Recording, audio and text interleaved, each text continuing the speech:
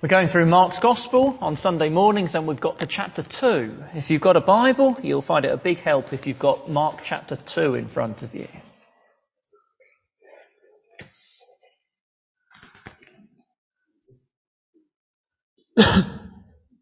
If you looked at a notice sheet for this morning, you'd see that it's been given a title, Rejecting Jesus. Well, what a miserable subject that is. Why come to church and hear about rejecting Jesus? Well, the answer is because that's what God's Word talks about here in Mark chapter 2.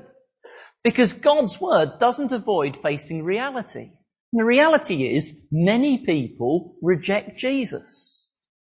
If you haven't done so yet, you will at some point come across people rejecting Jesus. It can trouble us. It can make us wonder, well, have I got it right to believe in him when there are all these other people who don't? And some of them have heard a lot about him and yet still reject him. Maybe I've got it all wrong. And so we need to see how Jesus responds to people rejecting him. We're going to do it very simply. Got a very simple structure this morning, 2 halves. The first half is going through Mark 2 to see what the theme is. And the second half is drawing out some lessons from that. So very simple, through Mark 2 and then see some lessons from it. So first of all, the theme of Mark 2. Now, imagine that someone, let's call her Jess, I'm just completely making someone up, takes you for a mystery trip somewhere. And you're blindfolded and you're taken somewhere and you arrive. And the blindfold comes off and Jess says, right, where are you? And you say, well, I can see some oak trees over there. And she says, yes, but where are you? Well, those are silver birch trees there. Yes, but where are you? Well, there's a few rowan trees behind. What are you getting wrong? There's an English saying for this. Not seeing the wood for the trees. You've identified the trees, but you've not identified you're in the middle of the outwards. You're not seeing the wood for the trees. Now, we easily do that with the Bible. We could go through Mark 2 and we could say, oh, look, that's interesting. There's a bit on fasting, verse 18 onwards. We could have an interesting talk on fasting. And that could be quite useful. We could say, well, what's this funny bit in verse 21 about new wine in old wineskins? Well, we could spend some time in that, and that would be quite interesting. But we could be keeping on looking at the individual trees without noticing the wood we're in. In other words, what's it all about? Let's discover what the theme of Mark 2 is by trying to quickly go through the whole lot. And by the way, I'm taking Mark 2 as basically finishing at chapter 3, verse 6. Seems to be that that's where the break is. So, let's have a quick overview of it. Well, I don't know how quick I'll manage to be, but we're going to try to go through the whole lot. First of all, verses 1 to 12 of Mark 2. We have here this famous and funny story about a man let through a hole in the roof. And children, I expect you've heard this story, and it's quite interesting, isn't it? Some people who break a roof open and let a man through it. But what's right in the middle of the story? Verses 6 and 7. Right in the middle, verses 6 and 7, is some Bible teachers. They're sitting there having a look at what's going on, and they don't think much of Jesus. And in particular this, they say, how can this fellow claim to forgive sins? Only God can forgive sins. And they've half got a good point. Think of it this way. Our home group next week's got its home group social. Let's imagine it like that home group social that Dan Archer, I spill I spill my orange juice over you. And Esther says to me, oh, I forgive you. Now I think Dan might quite reasonably think that's a bit odd and be annoyed and say, but he spilt the orange juice on me. How can Esther forgive him? Who are our sins against? They're against God. And so, of course, only God can forgive them. These Bible teachers are half right. And what's Jesus' response? It's in verse 10. It's to claim he is the Son of Man. In quite a few times in this chapter 2, Jesus is making claims that draw on the Old Testament. the scriptures that these Bible teachers claim to follow. And he says, I'm that Son of Man that appeared in Daniel chapter 7, a mysterious character so closely related to God, he seems to possibly be God. And Jesus doesn't just claim it, he does a miracle to back up the claim. And so, verse 12, the people praise God. We've seen something amazing here. And so should the religious leaders praise God. They've been given reason to praise God. But instead, we move into verse 13 to 17. Instead, they're objecting to Jesus again. This time, it's Jesus can't be good if he's spending his time mixing with that sort of person. What sort of person? Well, have a look. Verse 15, Jesus is at dinner with a load of people whose aim in life is just to get money for self. And they'll even do it by cheating others. And they'll even do it by working for the Roman enemy. And the objection is, Jesus can't be a good man if he's spending his time mixing with these. And Jesus' response, verse 17, is, these are like ill people, and I'm the doctor. I'm the person who can put people right on the deepest level. And that is what I've come to do. Jesus gives them a reasonable answer. It's all about who he is. And if only they'd stop to think about it, it's good news. But instead, we get more opposition to Jesus. We move into verses 18 to 22. This time, they don't like that Jesus and his disciples aren't fitting in with their religious expectations. They're not fasting. That is, going without food for religious reasons. Now, we could get here into an interesting consideration of fasting, and there would be some use in that, because it is still something that is good for us to do, but it isn't the point here in Mark 2. What is the point? The point is, how does Jesus respond to people being against him? And again, it's all about who he is. He says in verse 19, I am the bridegroom. I'm the bridegroom. Now, what's he mean? Well, imagine you go to a wedding, and I think it's a bit strange at this wedding. Everyone's dressed in black. And nobody's talking much. They're all looking pretty solemn. And afterwards, you go along to a hotel for the reception, and everyone, dressed in all their black, looking solemn, is just sitting around quietly, and there's no food in sight. And you wait for the food to be served, and no food is. And maybe you go up to the bar to get a drink. No, we're not doing that. No, it's all closed. No food, no drink, no eating. Well, I presume and hope you haven't been to a wedding like that. Because at weddings you have feasting to celebrate, not fasting to mourn. And Jesus is saying, me being here is reason to celebrate, not to fast.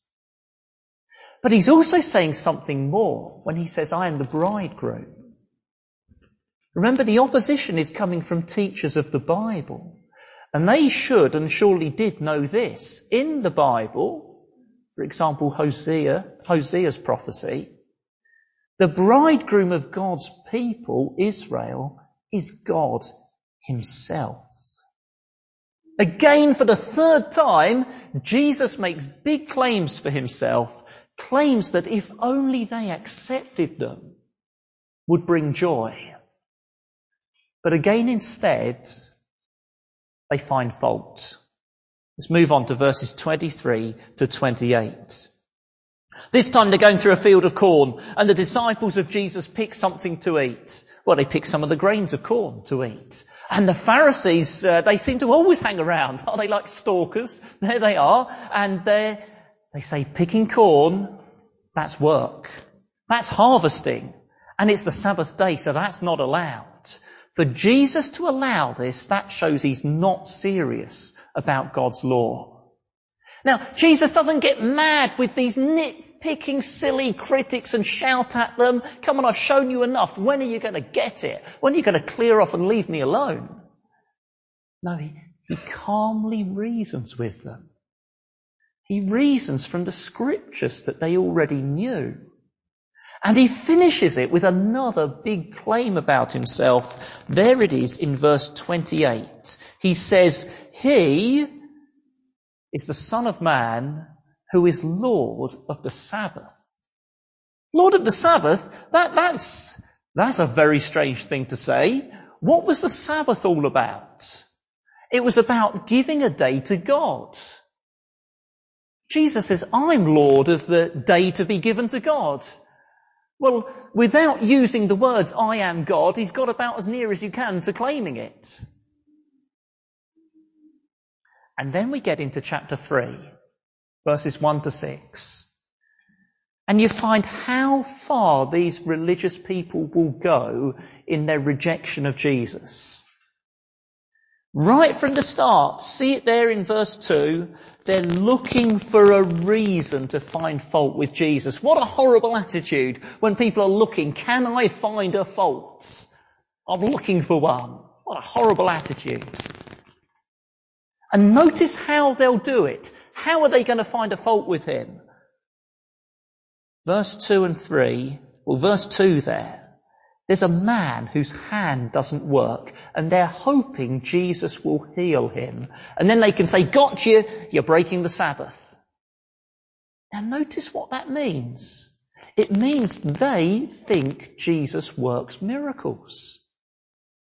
They're expecting he'll do one. They're hoping he'll do one. Not because they love this man and want him healed. No, because they want to get Jesus. In a sense, they are not unbelievers. They're not unbelievers. Their problem isn't unbelief. They actually believe Jesus can do amazing things. There's something special about Jesus, but they will not have him. And they're looking for an excuse to not have him.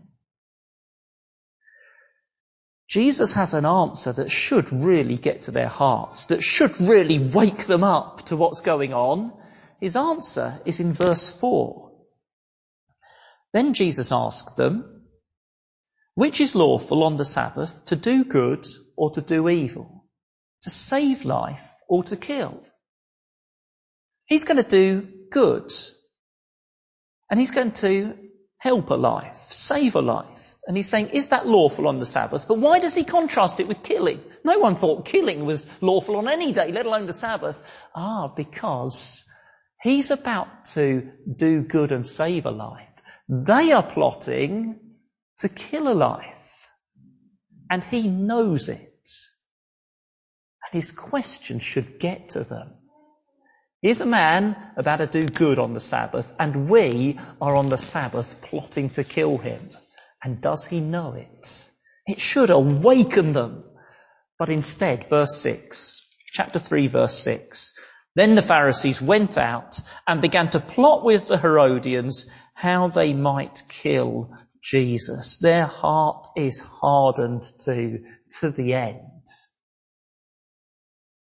Now, that was a speedy tour of Mark 2. That was a bit like the aeroplane flying overhead and you look down and you see some of the major features of the land below you. Next week we might land in some places and look at them in more detail. But today is all the aeroplane just looking out at the main features of the landscape below. One of the reasons I've done that is to help you with reading the Bible. I hope you read the Bible for yourself regularly. And as you do, don't just look for, what does this make me think of? Because that can so often be a matter of, well, what just happens to be on my mind? What sort of things do I look for and like and have thought of already? Instead, look for signs. What is the writer thinking of under the influence of the Holy Spirit? And the more of the Bible you read, the more likely you are to see the themes that keep coming up, the repetitions, the phrases that he keeps dropping in, and see what God is saying to you. I'm also doing this to try to persuade you the Bible's a really well-written book. Mark was writing history, but he grouped it together, not necessarily in the order it came, but in the order that gives the themes that he wants you to see. It's well written. You know, people say, the Bible's this really big book and you can make it say whatever you want. No, it's not true. It's a well-written book that can show you and make clear to you what God through the writer wants you to learn.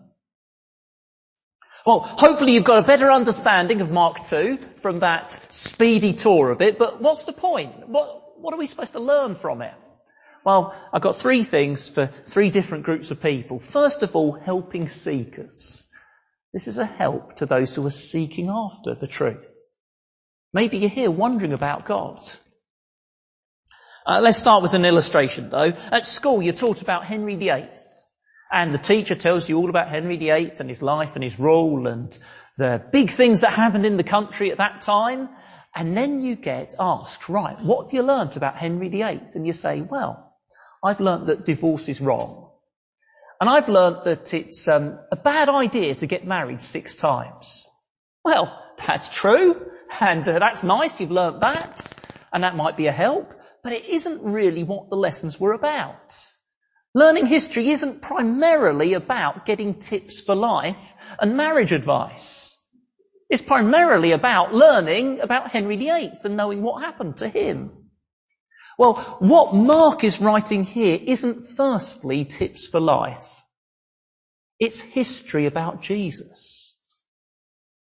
Mark's told us back in chapter 1 verse 1, he's got good news about Jesus. The word gospel means good news. He says this is all about good news about Jesus. And here he's giving us eyewitness evidence. Jesus healing people, Jesus answering his critics, Jesus mixing with needy people, Jesus backing up his big claims. He's building up the good news about Jesus.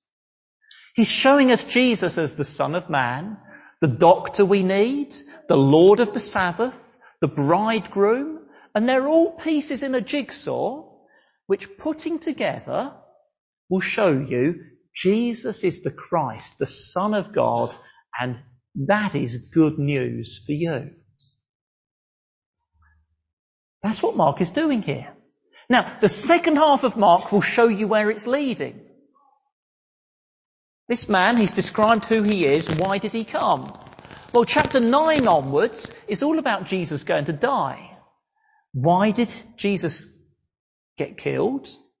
Well, chapter 2 again is part of building up the jigsaw, and it's saying because there were religious leaders who didn't want him and they plotted to kill him. But Mark 2 is also showing you it wasn't Jesus as this helpless victim. It wasn't Jesus losing control. Here he is in calm control. And yet he went to die. Why did he go to die? Why did they manage to kill him? Well, there's a key verse in Mark. You might like to turn forward to chapter 10. It's only a few pages. Sorry, I don't know what's happening to this microphone. I wonder if I should have the one that Ben was using. You still got it, Ben, and I'll give that one a try. If you just turn forward a few pages to Mark 10, verse 45. One of the key verses in Mark. Thank you, Ben.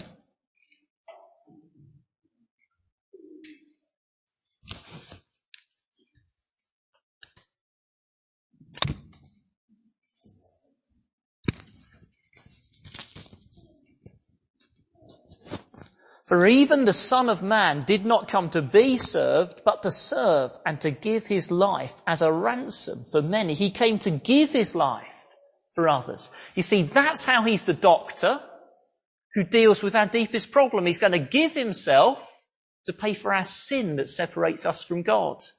That's how he's the Son of Man who forgives sin. He's going to give himself.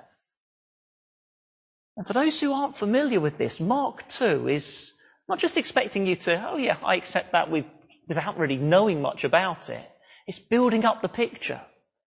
Who he is, how he was attacked, and yet he ended up giving himself, dying to be the doctor, to be the bridegroom, to be the Son of Man who forgives sins. So if you're wondering about Christianity, maybe you're even looking for God, Mark 2 was written to help you. It's showing you, it's giving you evidence from his life so that you can make an informed decision and rely on him. trust him, and he can bring you and God together. It's written to help seekers. It's also written to warn rejectors. Let's go back to Mark 2 and verses 6 and 7. Mark 2 verses 6 and 7. Now some teachers of the law were sitting there, and they were thinking to themselves, why does this fellow talk like this? He's blaspheming. Who can forgive sins but God alone? Now, how would you describe these people? There's all sorts of ways you could describe them. Nasty, critical, arrogant, but I think it could include this. They're confident in their own thoughts, and they are not impressed by Jesus. Confident in their own thoughts and not impressed by Jesus. Does that describe you? Well, there could be plenty of people who sit in a church and are confident in their own thoughts and not impressed by Jesus. And if it does describe you, Mark 2 is telling you, take notice of two things. And the first one is really good news. It's this, how patient Jesus is. As we went through Mark 2, we heard Jesus again and again speaking so reasonably to these people. There was a man in a debating competition, and he had some notes, and there was a point in his notes where it said, argument weak here, shout louder. And that's often a response, isn't it? The argument's weak, I'll just shout louder, hope they don't notice. Jesus was not like that. In Mark 2, we find him calmly reasoning with them, giving them evidence for why they should accept the good news he has, showing them why they should change their minds. Mark 2 is showing you how patient Jesus is. But then it's also doing this. It's showing you what danger you're in. What happens as the chapter progresses? As the chapter goes on, what happens to these people who reject Jesus? Oh, they get harder and harder. Each time Jesus shows himself to them, they resist and reject, and their heart gets that bit harder. And by chapter 3, they're not just finding fault, they're looking to find fault. Jesus has been so patient with them. But they push it, and they push it too far. And you get to chapter 3, verse 5. He looked round at them in anger and deeply distressed at their stubborn hearts. What a dangerous situation to have Jesus angry at your stubbornness. And later in the Gospels, he stops telling them the good news. There comes a point when he stops telling them the good news, and the only words he has for them are words of judgment. They've had their chance. They've been shown the truth, and they've closed their ears to it. And a time can come when it is too late. Do you know that? It is a dangerous thing to keep rejecting Jesus and presume that in the end it will be all right. So don't ignore Jesus appealing to you. Do you know the picture, the scream? That funny picture of a person screaming. Well, I'm told a story about it that I haven't managed to find out if it's true or not. If anyone knows, I'd be grateful to know, although if it's not, it might kill my illustration. But I was told that it was in an art gallery, and the security guard heard the alarm going. And he saw the light flashing on the panel, and he thought, oh, it must just be a faulty alarm. And he switched it off. And you can guess what it was. It wasn't a faulty alarm. It was someone stealing that very expensive painting, The Scream. Oh boy, that security guard must have been in big trouble. Haven't managed to find out if that story is true. It was stolen, that bit is true. And I was told that the security guard thought, the alarm must be faulty, just switch it off. If your conscience tells you Jesus is true, and that you ought to turn to him, don't switch off the alarm. Don't presume it's faulty. Take notice. Don't be like these Mark 2 people and get hardened. Jesus has good news for you if you'll only humbly accept it. I said 3 groups of people that Mark 2 has a lesson for. Here's the last one, encouraging believers. Rejecting Jesus might just sound like a miserable subject, but there is encouragement here for believers. We are surrounded by rejection of Jesus. I hope we're realistic about it. On the big scale, there is the just collapse of church attendance in the UK and the West. On the small scale, maybe you've tried telling some people about Jesus and found that they just don't want to know. And that can be really hard to take. And then there's the troubling recent scandals there have been in the church. Really respected Bible teachers and church leaders who have then turned out to be very far from following Jesus. And these things can really trouble us. But Mark 2 is full of that. People rejecting Jesus and Bible teachers who were really respected turning out to be quite rotten at heart. But it's quickly followed by, well, what's the very next verse? Chapter 3, verse 7.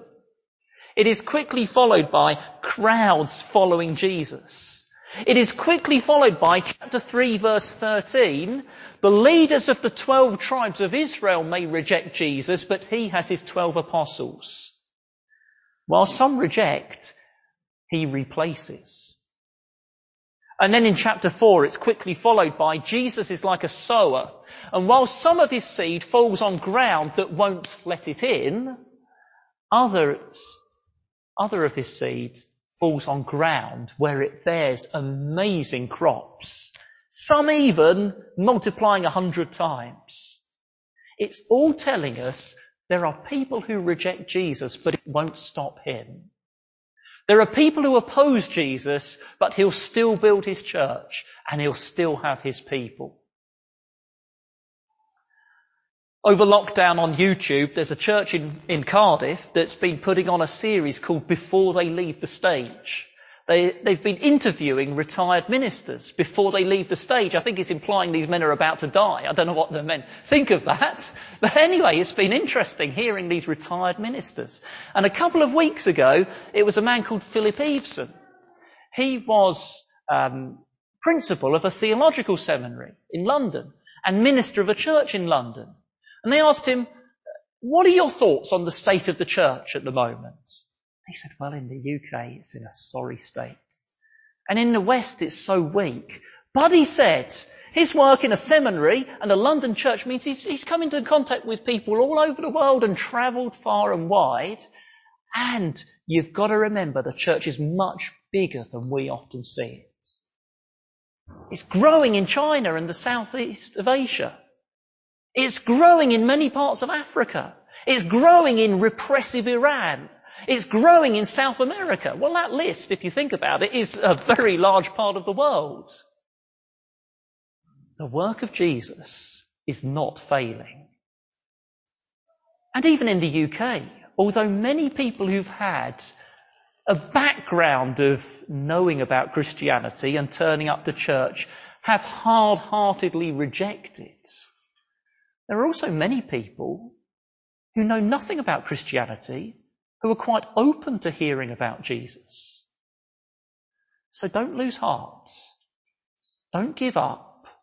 Don't keep quiet or get shouty and defensive. Mark 2 says, yes, we've got to be realistic. There are people who reject Jesus, but he will still build his church. And as we read on in Mark 2, we'll even find that he uses these disciples who are such a mixed up bunch to do it. So have Mark 2's calm, reasoned confidence in Jesus and make him known.